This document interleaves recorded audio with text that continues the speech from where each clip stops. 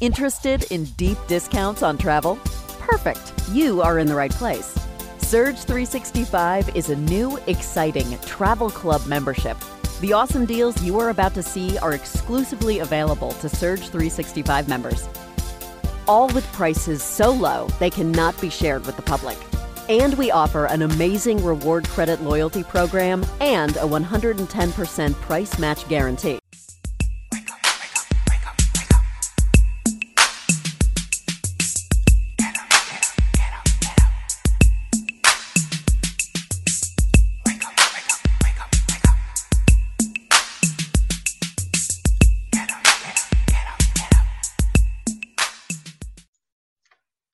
Welcome to Awake to Oneness Radio.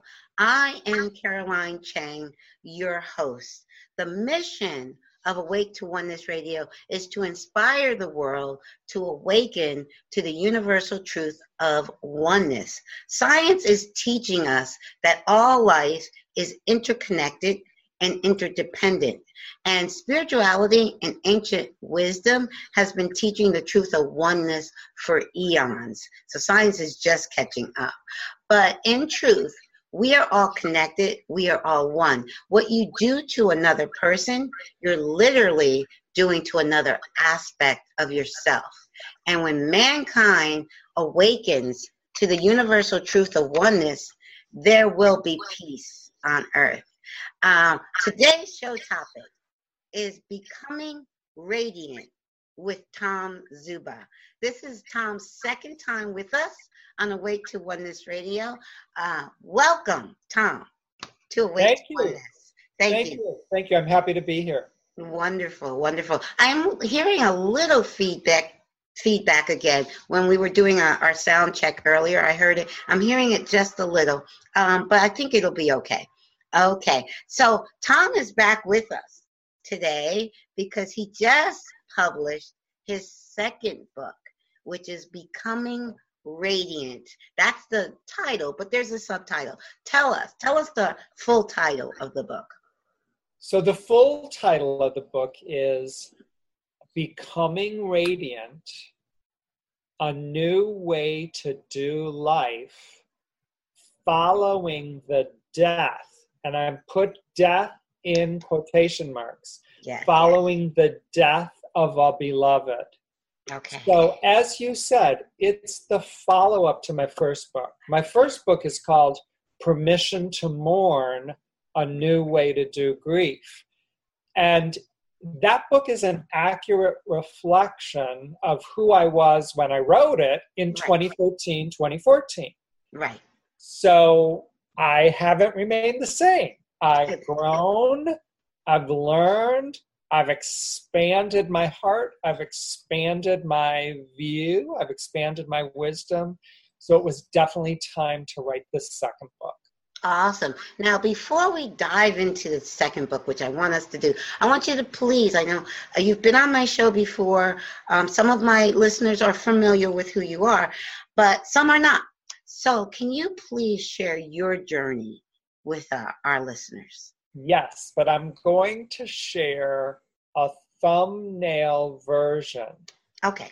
Because it's important that your listeners know what I've lived through, but it's equally as important to know that this is not who I am today, nor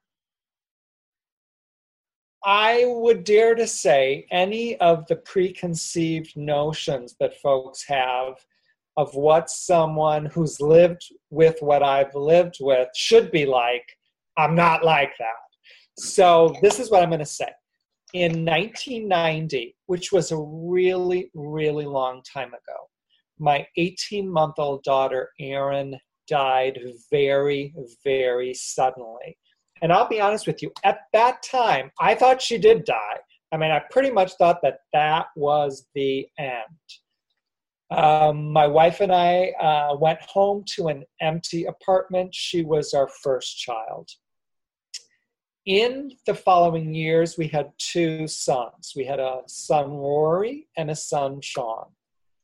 And when my kids were 3 and 7, in 1998, at the end of 1998, I had to rush my wife, my 43-year-old wife, to the hospital. And on New Year's Day of 1999, my wife, Trish, left her physical body. She went home because she finished everything she came to the planet to do. I found that to be quite remarkable. Yes. So I had a 3-year-old and a 7-year-old.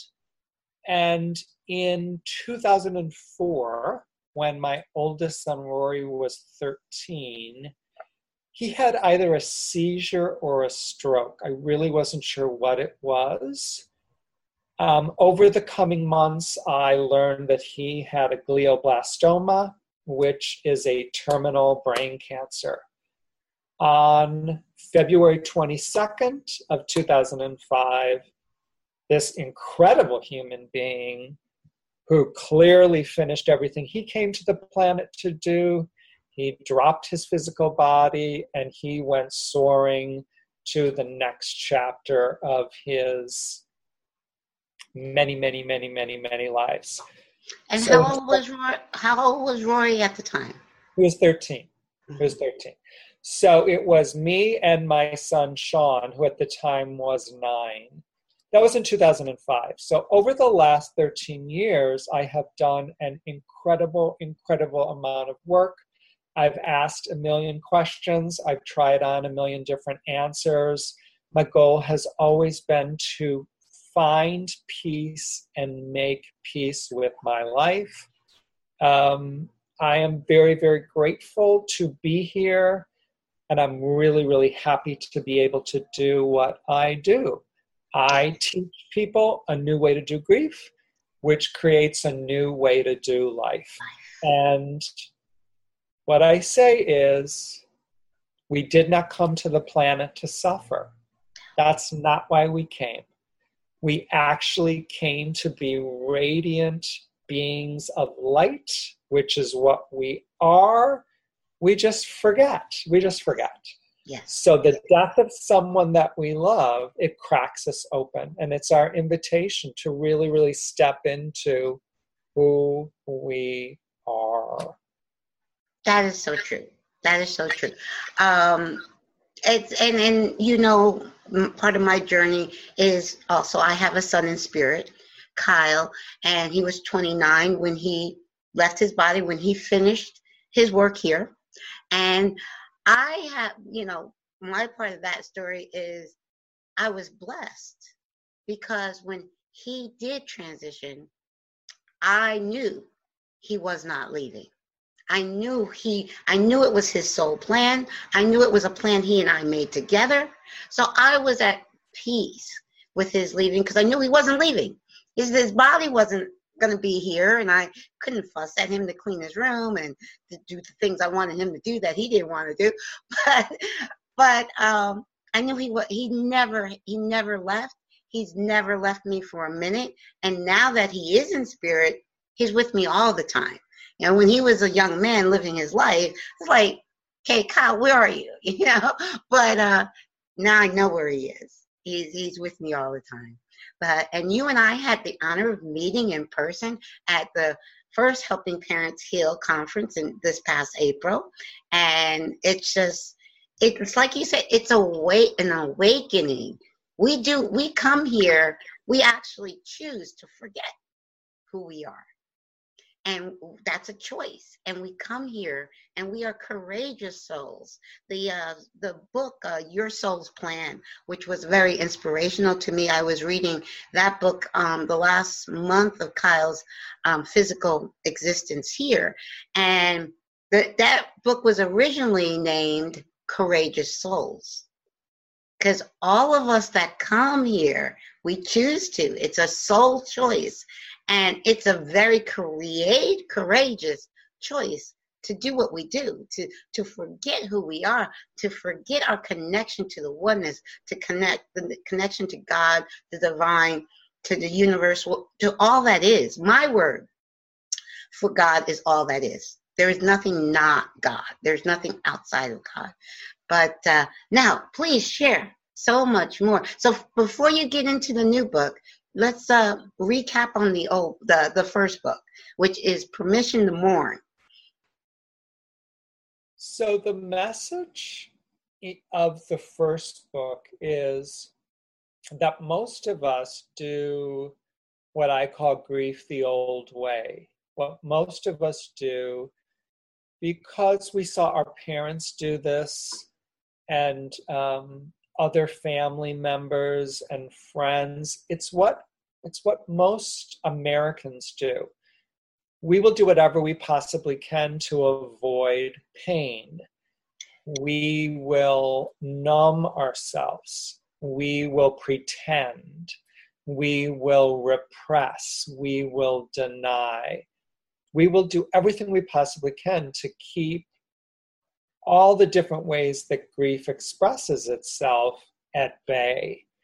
When the truth of the matter is, as you said, God is all that is.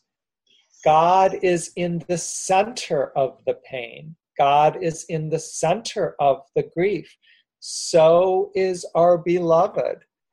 And talk about courage, talk about courageous souls. It takes courage to walk through the fire.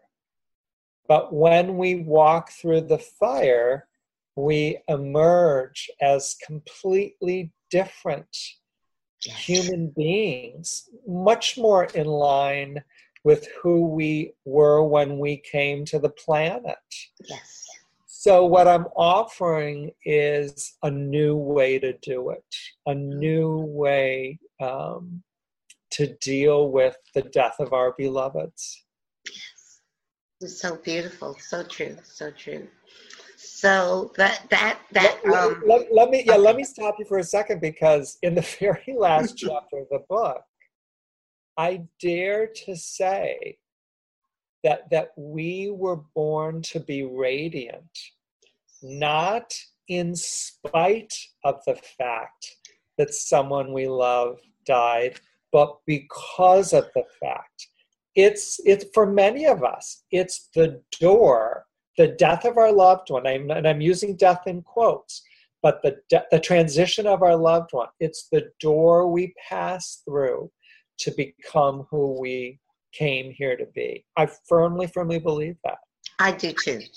And it's so crazy. I've said this before, that what we consider our hardest challenges in this life, our greatest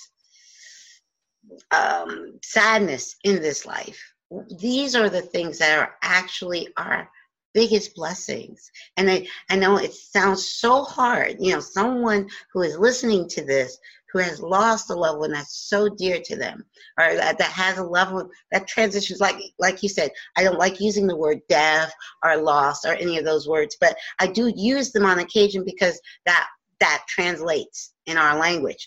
But I know, like I said, I knew I was at peace when my son, my only son, transitioned and left his body, because I knew he wasn't going anywhere. And I knew that this was an agreement he and I made in before my embodiment, and that when you know it, to me, a knowing is what gives you that peace you talked about. When you know that they're not God, they're always with you, and you will be in quote unquote physically united again, but their essence is always with you. And they very much want you to know that, because once they emerge again into spirit, they know, oh, okay, I'm not going anywhere. They know, and they want you to know. They want you, their love for you is for you to know that they're okay. They're still with you. You can still communicate with them. And they want you to live your life to the fullest. Like you say, radiant. They want you to be radiant. Yes. You mentioned the word gifts. So this, what I'm going to say right now, it's a total shift in perception. The pain that we feel when someone we love leaves their body, that's actually a gift. Yes. Because the pain grabs our attention. It brings us into this moment.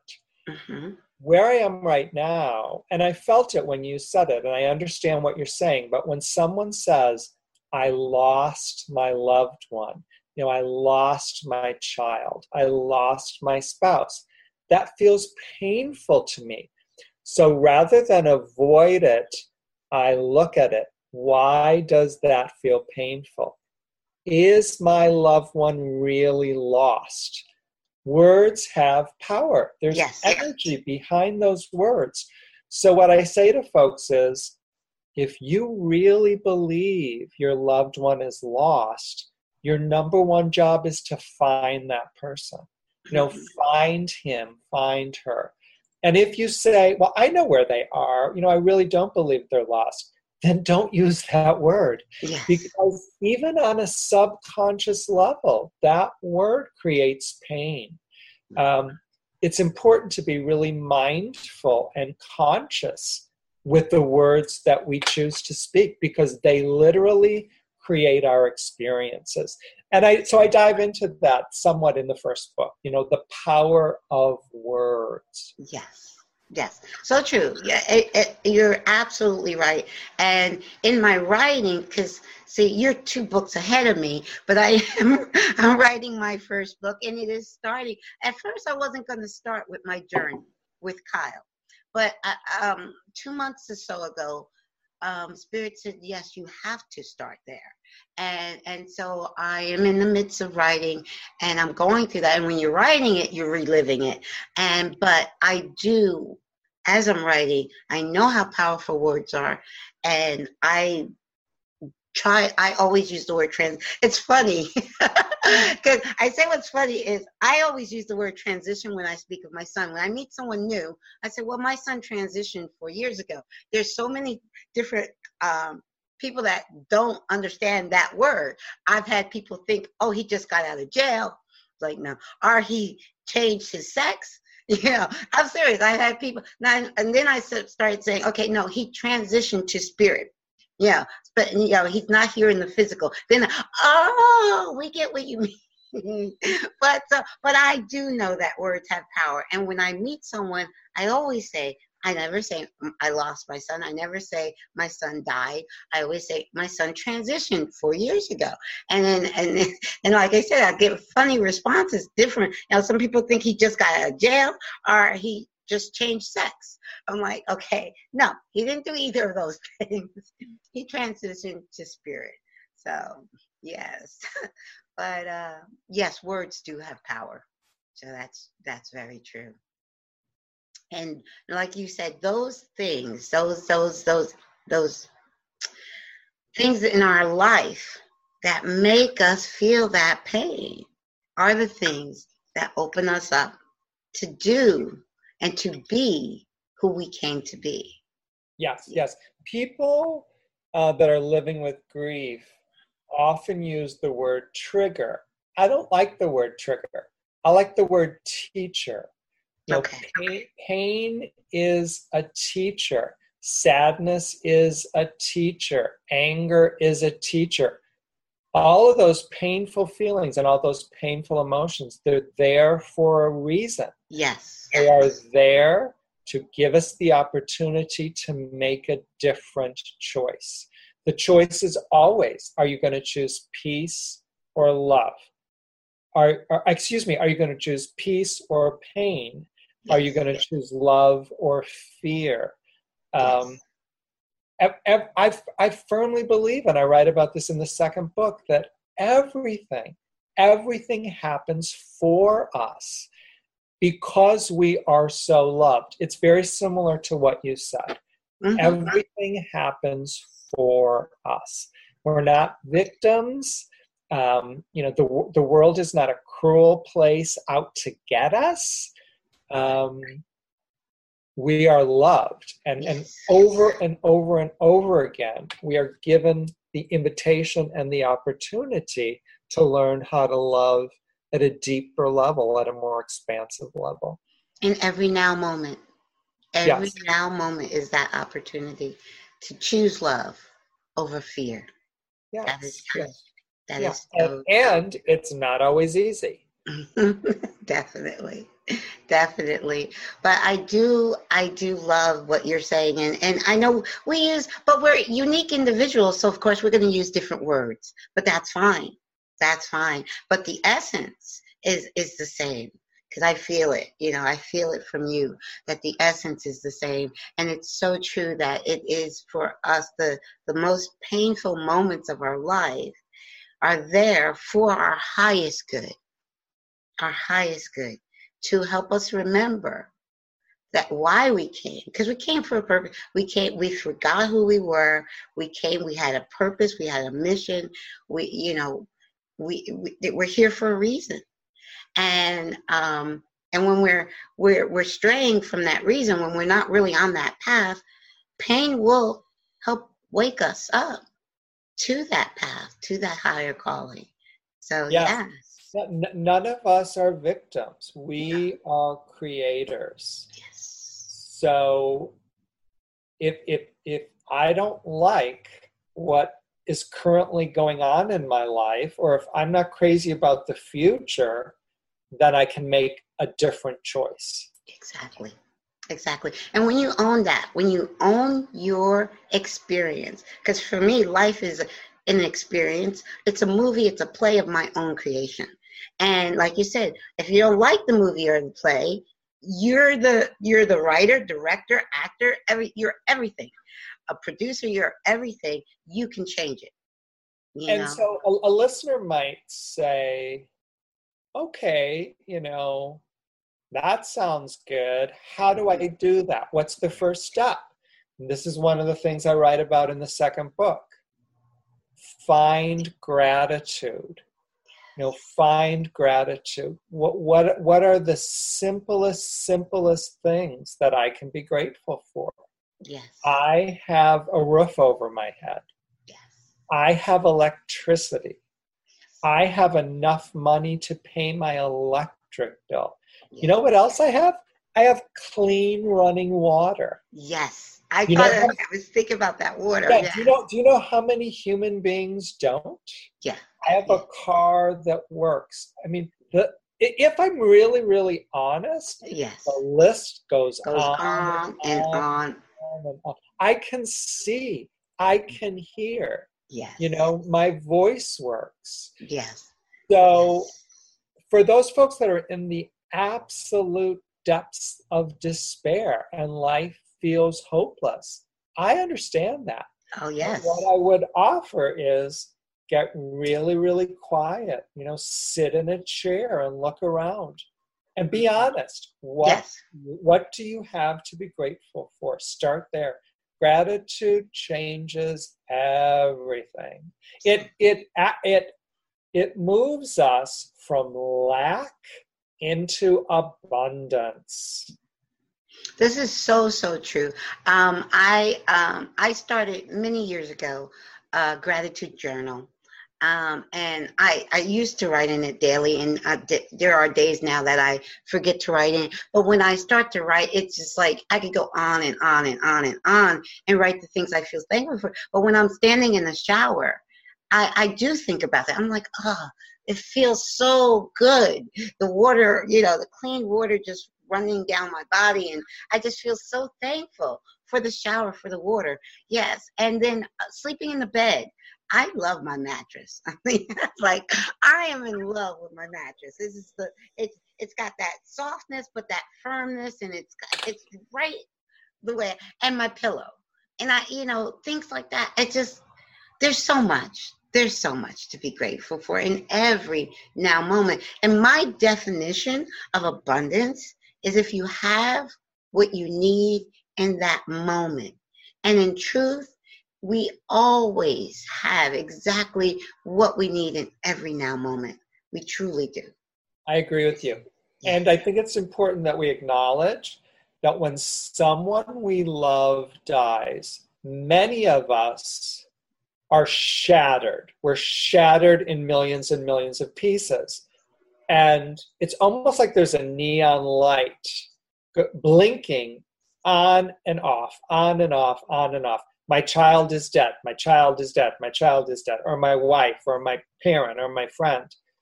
And that sucks us into lack. I focus on what isn't here. I tell myself stories about what will never happen. And many of us know this, but it's important to be reminded. Yes. What I focus on expands. So if I am focusing on this illusion that my beloved is gone forever, and if I'm in a place of lack, if I'm focusing on that, that's going to expand. I'm going to create more and more and more lack, more and more and more emptiness. That's why I say, move into gratitude as quickly as you can, because you want to focus on gratitude so that will expand. Yes, that is so true.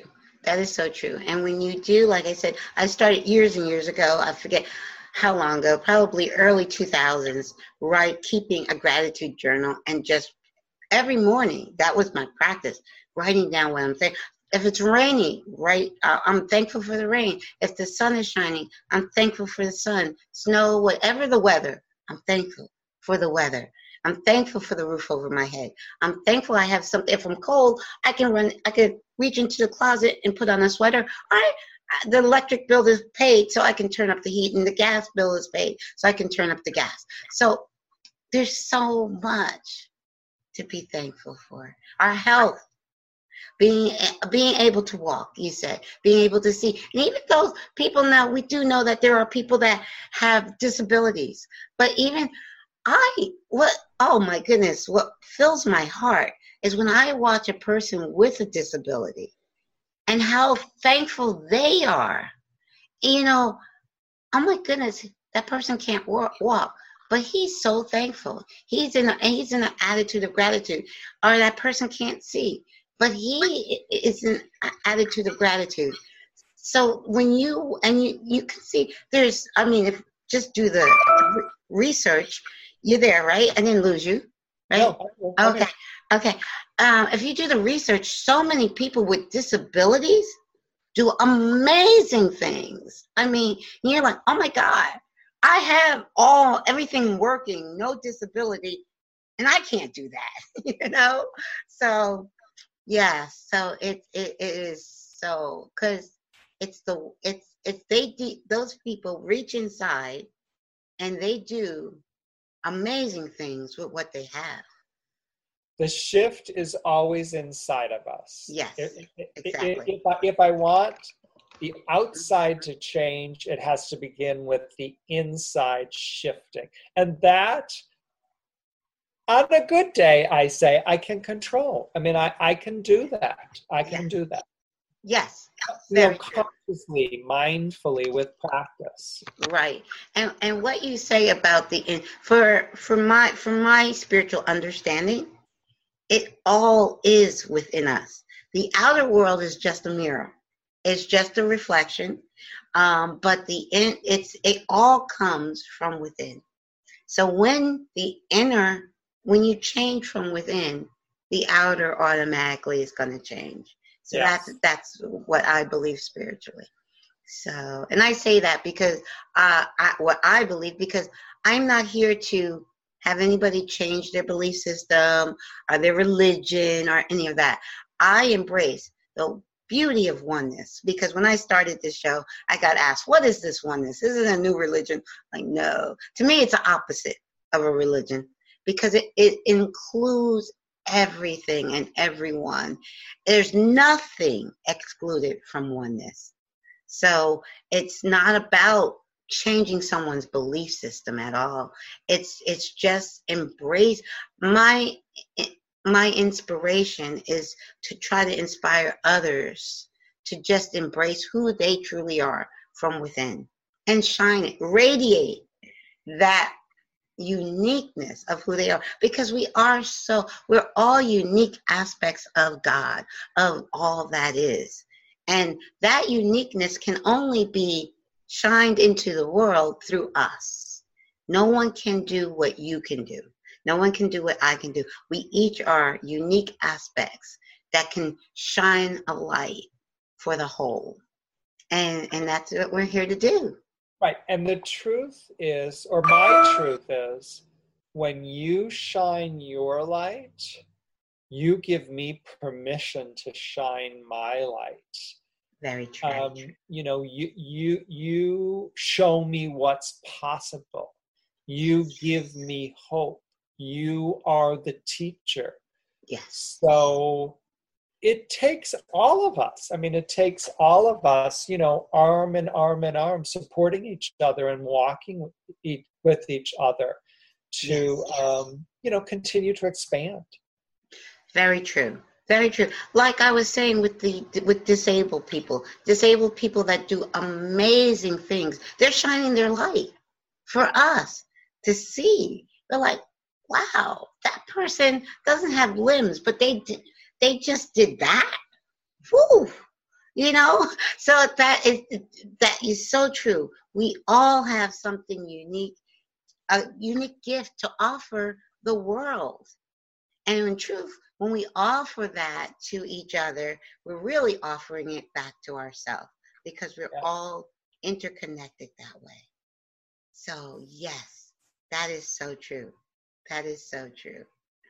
So share more about the becoming radiant, because actually I want to say this show and that the title of your book are actually doing the same thing. It's inspiring us to live our life to the fullest as us, not as people want us to be, or how people think we should be, or like, okay, you should be in grief and you should be mourning the rest of your life. No, yeah.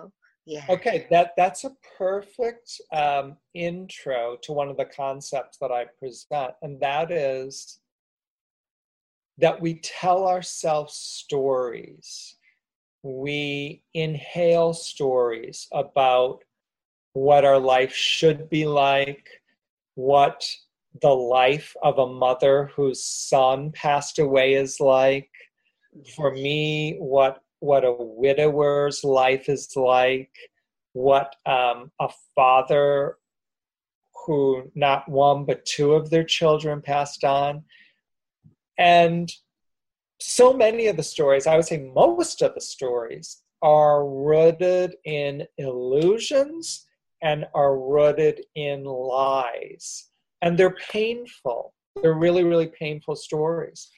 So when we don't resist the pain, when we actually enter the pain, we can ask ourselves, what is the belief that I'm holding on to that's causing this pain? My son should be here. My son should be here today. Okay, that's the belief that I'm holding on to. Is there a way to shift that? Oh, well, maybe my son actually is here today. Maybe I'm able to communicate with him, and maybe he's able to communicate with me. Let me try that. Are you here, sweetheart? Are you here? It goes back to what I was saying earlier, that pain is a gift. It points us in the direction of choice. Yes. Pain's the door we can enter to find peace. Yes, that is so true. And I like that you say that so much, because a lot of spiritual people think it should all be light and love and fluffiness and to push away the pain, to push away all of that, what we call negative and blah, blah, blah. No. God is all there is. God, like you said, he's in the midst of that pain. And for me, when I want to transform something, exactly what you said, when I want to transform that pain, that feeling lonely, I ask exactly that. What must I believe to have this? And what it wants, the pain wants you to look at it and not push it away. It wants you to say, I'm here for a reason. I'm here for your highest good. Right. And when I'm able to literally receive the gift that pain is showing up to offer, that pain isn't necessary anymore. Yes. So that pain dissolves. It melts away.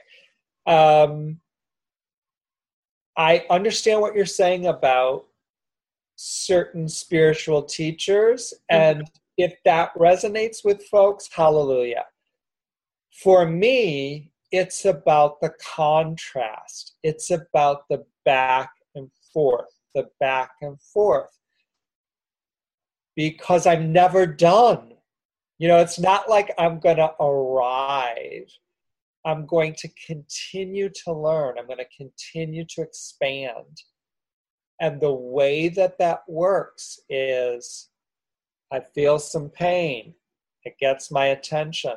I open up some more. It's back and forth, back and forth, back and forth. I'm okay with that.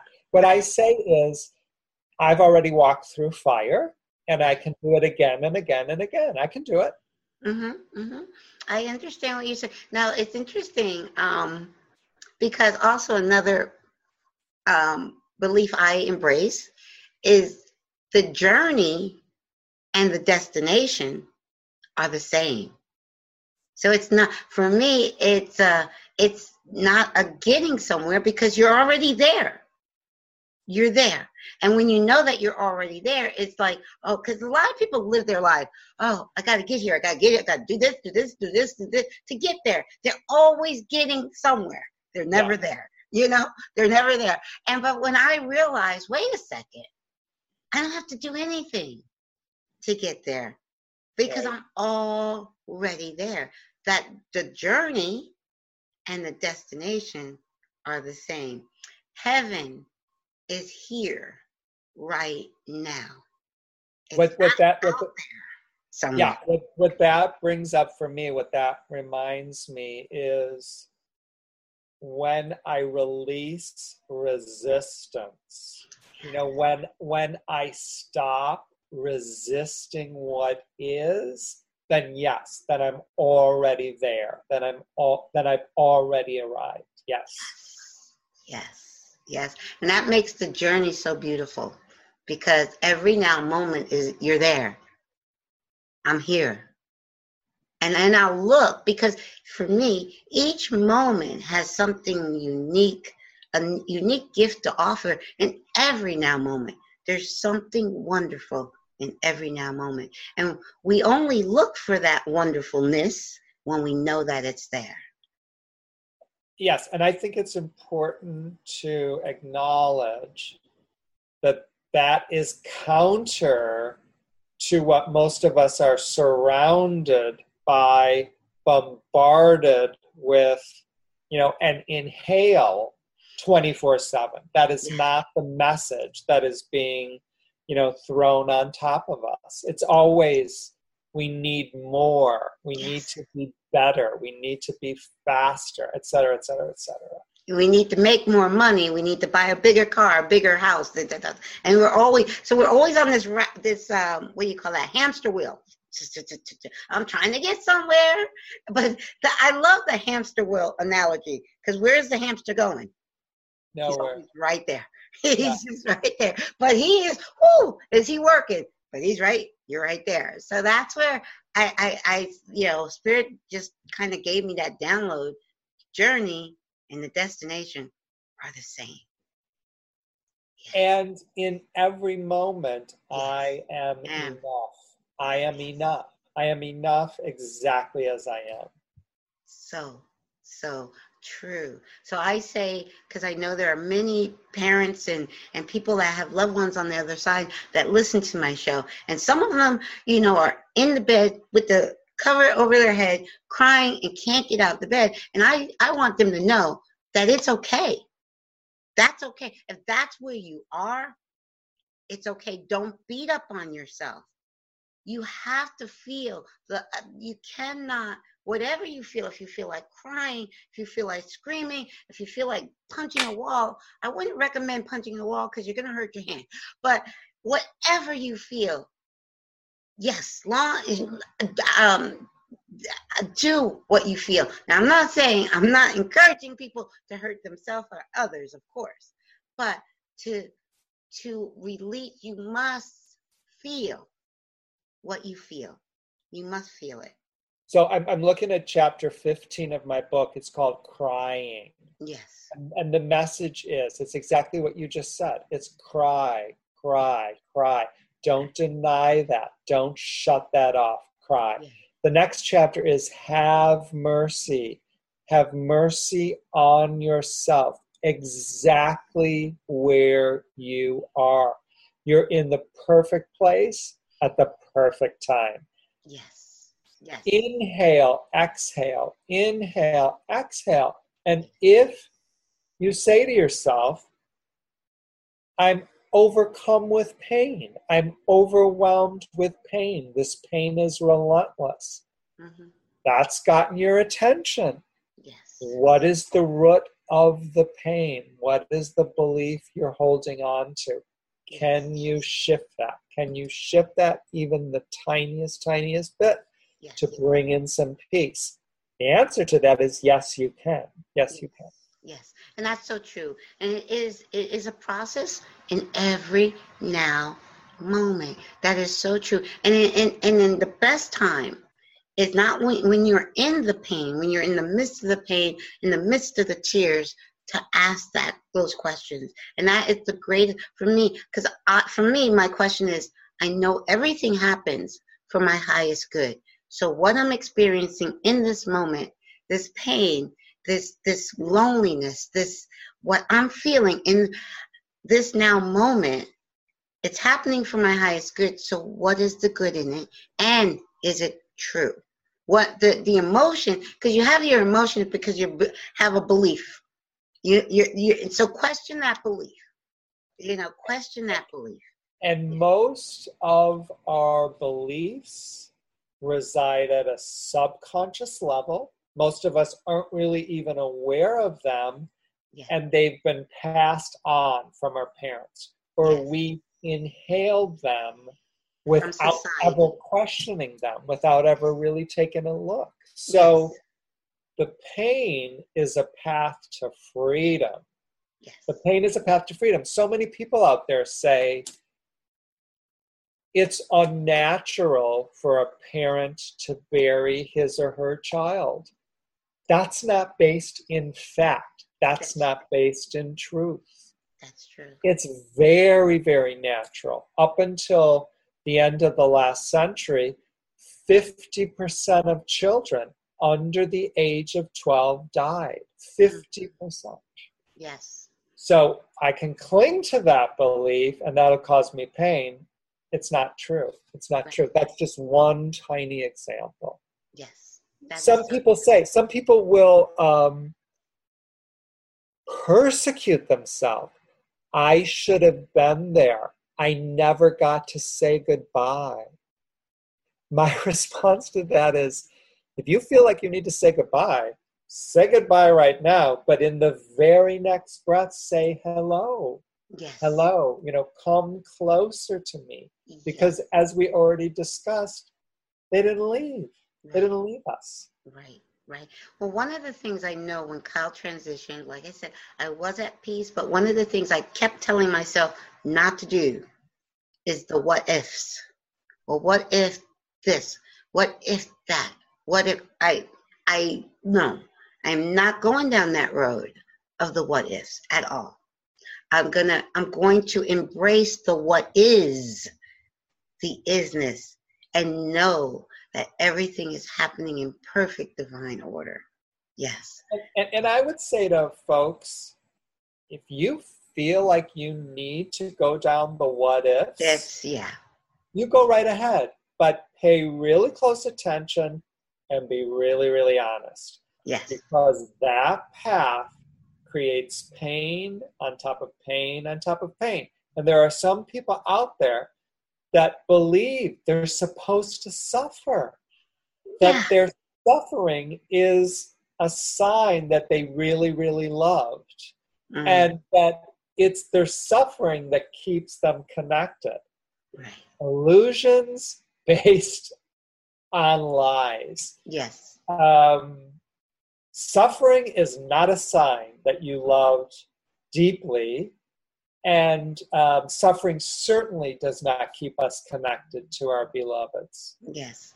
And actually, I think also some people feel for religiously reasons they need to suffer. Some people, Yeah. yeah. And I always say, why do you think you were created? Why are you walking this planet?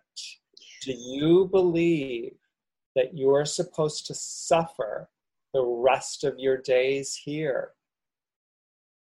If someone says, yeah, I think I should suffer, then my response is, then I think you better take a closer look at your definition of God, your understanding of God. Yes. Because the God that I choose to believe in did not create me to suffer. Yes. So true, so true. So and like you said, a lot of those subconscious beliefs, and that's a lot of our emotions stem from those subconscious beliefs, were placed there by parents and by teachers and by society and the news and the mass media and all of that. So I do encourage people, ask yourself, okay, if this is your belief, why do you believe it? And honestly, a lot of those beliefs have been placed by priests, by ministers, by rabbis. It's okay to question all of them. Yes, very true. Very, very, very true. I just I really find it interesting when I have a conversation with someone of a different belief system than oneness. And I always want to ask them, and I don't always do because I never look to offend, but I want to ask them, where does that belief stem from? Where does is it something that, is it just from your pastor? Is it just from, religion? Or is it something you've really just digested and it sits right with you? Now, if the answer is, yeah, I've digested it and this feels right for me, okay. But I don't know how many people have actually really, really analyzed their beliefs like that. I agree with you. And that's one of the gifts of the transition of someone that we love. It cracks us open. Yes. In order for many of us to find peace again, we need to go through all of what I call life's fundamental beliefs. Mm-hmm. Ask and answer those questions. Yes. And that's a good thing. That's a good thing. Yes, it is. I find myself in conversations, and just by happenstance, with people that are really, really if it's not in the Bible, it's not so. It ain't so. But the Bible does also say, and I can't quote Bible from back to forward, but I do know the Bible says, "Count it all joy." That's one of my favorite quotes from the Bible. Count it all joy. So one of my favorite quotes is, God is love. Yes, unconditional. But I think it's really important that we say not a limited human love, a beyond our comprehension, divine, all-encompassing, non-judgmental love. I have a chapter in the book. I quote Richard Rohr, who says, "We become the God we worship." We become the God we worship. If my God is kind, compassionate, gentle, non-judgmental, that's who I become. Mm-hmm. If my God is the opposite of that, that's who I become. In my opinion, in my observation, that explains a lot about who we are as a country today. Yes. I become the God I worship. Very true. Very true. And it does say that man was created in God's image. And I do believe that. I believe that we are microcosmic. My favorite quote, you're not a drop in the ocean. You are the ocean in a drop. To me, each man is God in his entirety in a drop. We are made in God's image. But like you said, man will actually make God, his God, from his own image. Like, so if he's okay, God is judgmental. If he's, so exactly. He flips it. But my belief is, as you do, God is unconditional love. And I ask people that word, what does the word unconditional mean? Unconditional love, unconditional non-judgment, unconditional forgiveness. And that is who I aspire to be, because that in my mind is God, and I am a part of God and can never be separated from him. So yes, so I aspire in every now moment to unconditional love. And not that we are loved, we are the essence of who we are is love. That is our essence. That's our energy. And yes.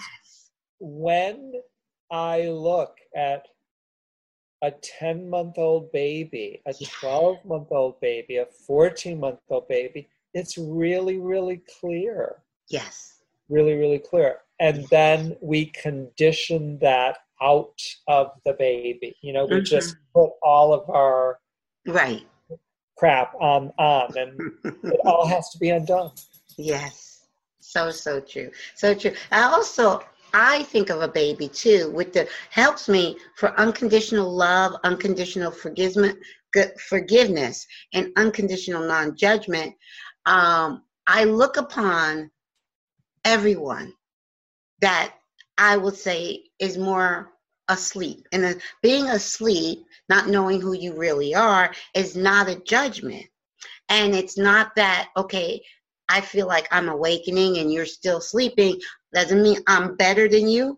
I know that oneness means equality all across the board. We're all equal, no matter how asleep you are or how awake or enlightened you are. We're all equal. So, but what helps me to stay grounded in the unconditionalness of love and forgiveness and non-judgment is to think about a little child, a little baby trying to walk, and he falls down.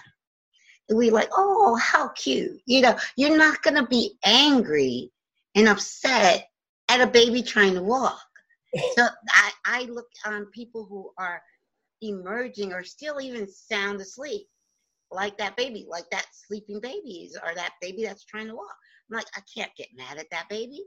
He's sleeping. I can't get mad at that baby. He's trying to walk.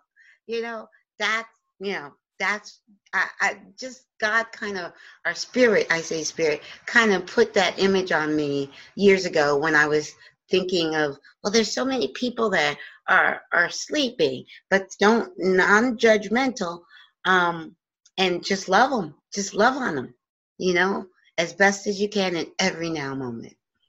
Yeah. And if we're really, really honest, when we do that, it feels really, really good. Yes. It feels good to be kind. It feels good to be loving. It feels good to be gentle. It feels good. Yes. So true. Yeah. So tell us, give us more of the tidbits in the book. Let me just. Okay, show us the book cover, since I don't have one. Okay. Oh, beautiful. Yeah, so it's a painting that I did myself. Oh, awesome. You know what? I didn't know that you were an artist. Yeah, let me tell you. So yes, a couple years ago, I was working on a retreat, and it was for mothers actually whose children had passed on. And one of the activities was we were going to give them the opportunity to paint where they thought their children were. Okay. It's like, where are they now? What does that look like to you? What does that feel like to you? So Right. I decided that I would do that. It's like, what's my visual image of heaven? Yes. Oh So my it's goodness, that's beautiful. light. I mean, Yes. it's light. It's light. It's swirling, swirling, swirling light. Yes. I talk about forgiveness. I mean, how important it is to forgive everyone for everything, That's all so the time. Yes. That is so important.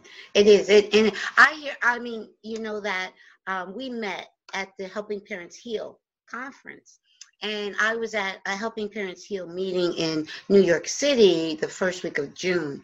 And I met a father there whose son transitioned just this past May.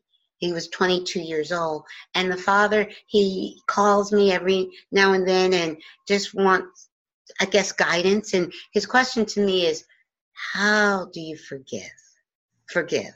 So, because he holds someone responsible for his son's quote unquote untimely death, which we know everything happens in perfect divine timing. There was no person comes into this existence or leaves out of this existence not at the perfect time. But so he's working on it. And it's very, very new. It's just a few months that his son is now in spirits. And he's really working very hard. So he's like, but how do you forgive? And I actually was telling him, I did a show recently, because after he asked me that question, I was doing an upcoming show on exactly that, where a father has forgiven the 14-year-old that took his son's life by gang violence 23 years ago. And he's actually went to visit who's a young man now, who's in prison, and has a job for him, waiting for him when he comes out. And he went to prison. He went to prison looking to see a murderer. And when all he could see was his own reflection in his eyes. Yeah. Yes. I would encourage that father to get really, really quiet and talk to his son in spirit. Yes. And ask his son, really, really clearly, where are you? What is it like for you to be where you are right now? If you were given the opportunity to come back to this planet in your physical body, would you? What do you remember about the event that freed you from your physical body? What do you remember? My hunch is, in spirit, his son would say, you know what? I don't really remember it. So I would say to the father, why are you reliving it over and over? In essence, you're killing your son many times every single day. Why? And I would ask the son, have you forgiven? Have you forgiven? Yes. The other person? And my hunch is the son would say, there's nothing to forgive. There's nothing to forgive. So true. So we can gently walk through, all those beliefs, all those illusions that we've created, and we can find peace and gratitude. Yes, peace. Because the truth is, what 99% of the people that I've worked with will say, they wouldn't come back. They wouldn't come back. As much as I would like them to be back, they wouldn't. And I would never pull them back for my sake, because that would be really selfish. Yes, I agree with you 1,000%. I've only had 2 readings since Kyle's transition. And in my second reading, Kyle said he would not do a thing differently. Yeah. Not a thing. I don't know why we do this, but we fixate on the circumstance of someone leaving their body.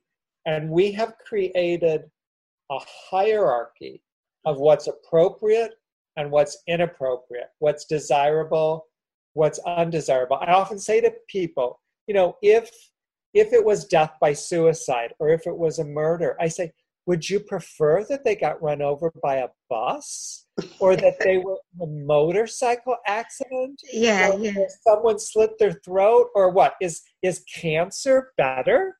Right. Yes. It's kind of insane, actually. Yes. Well, I love, and this is from Your Soul's Plan, Robert Schwartz, the author of that all death, all transitions are suicide. Because it's from the higher self makes the decision. It's time. Okay, this is what I planned. This is the time I plan to go. And so it's all death, every single death is a suicide. Yeah. I finished everything I came. I'm ready to go. Next chapter. Yes. Moving onward and upward. Yes. This is so true. So please, Tom, I want you to share with our listeners how they can find out more about you and follow your work and see where you might be speaking and you might be coming to their town. Okay. So again, my name, it's really simple. It's Tom Zuba. It's Z-U-B-A. It is not Zumba, like the exercise. Oh, and I love Zumba. But it's not going to get you to me.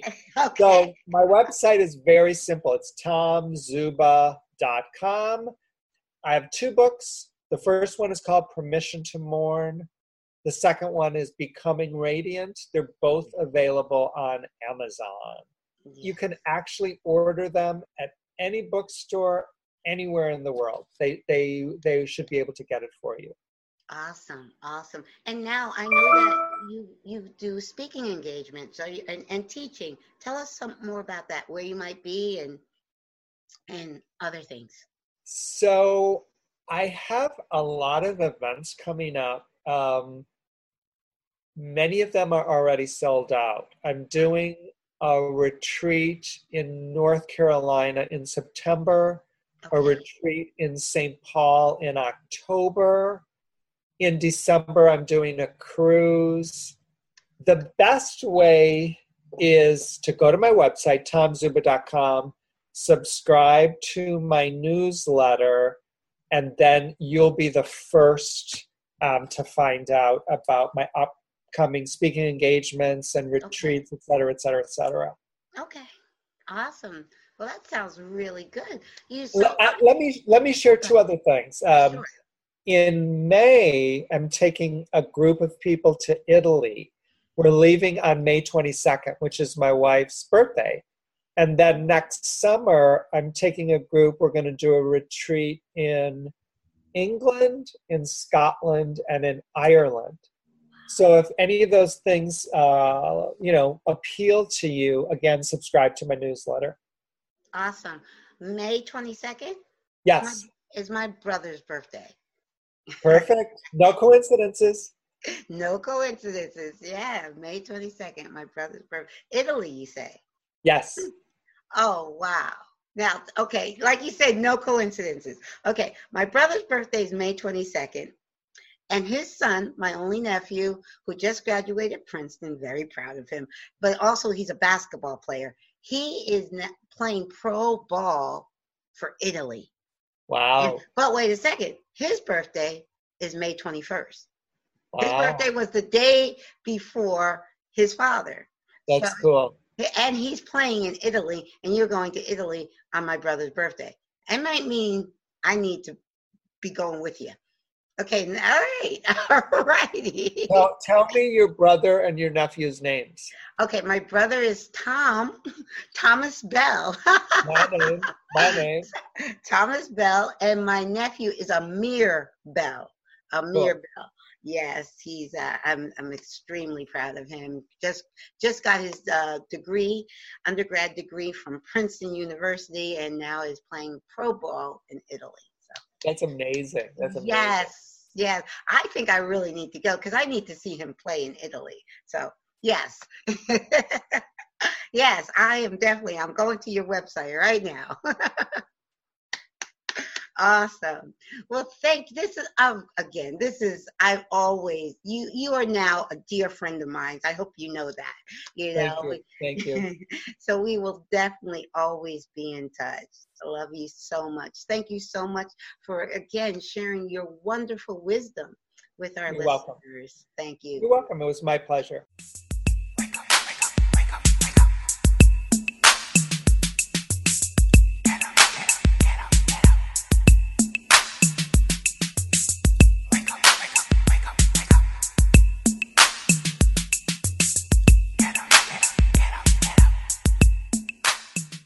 Oh, thank you so much.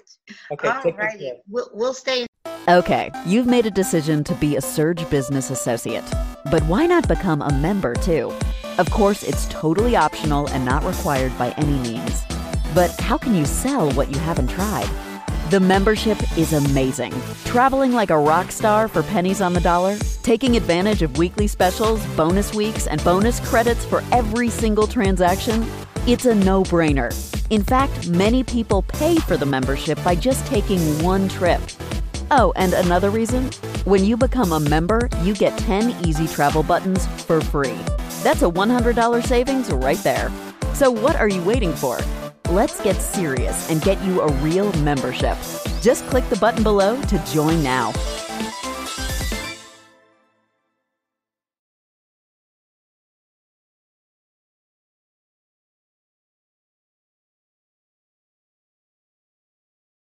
touch. Okay, sounds good. Thank you. Bye-bye.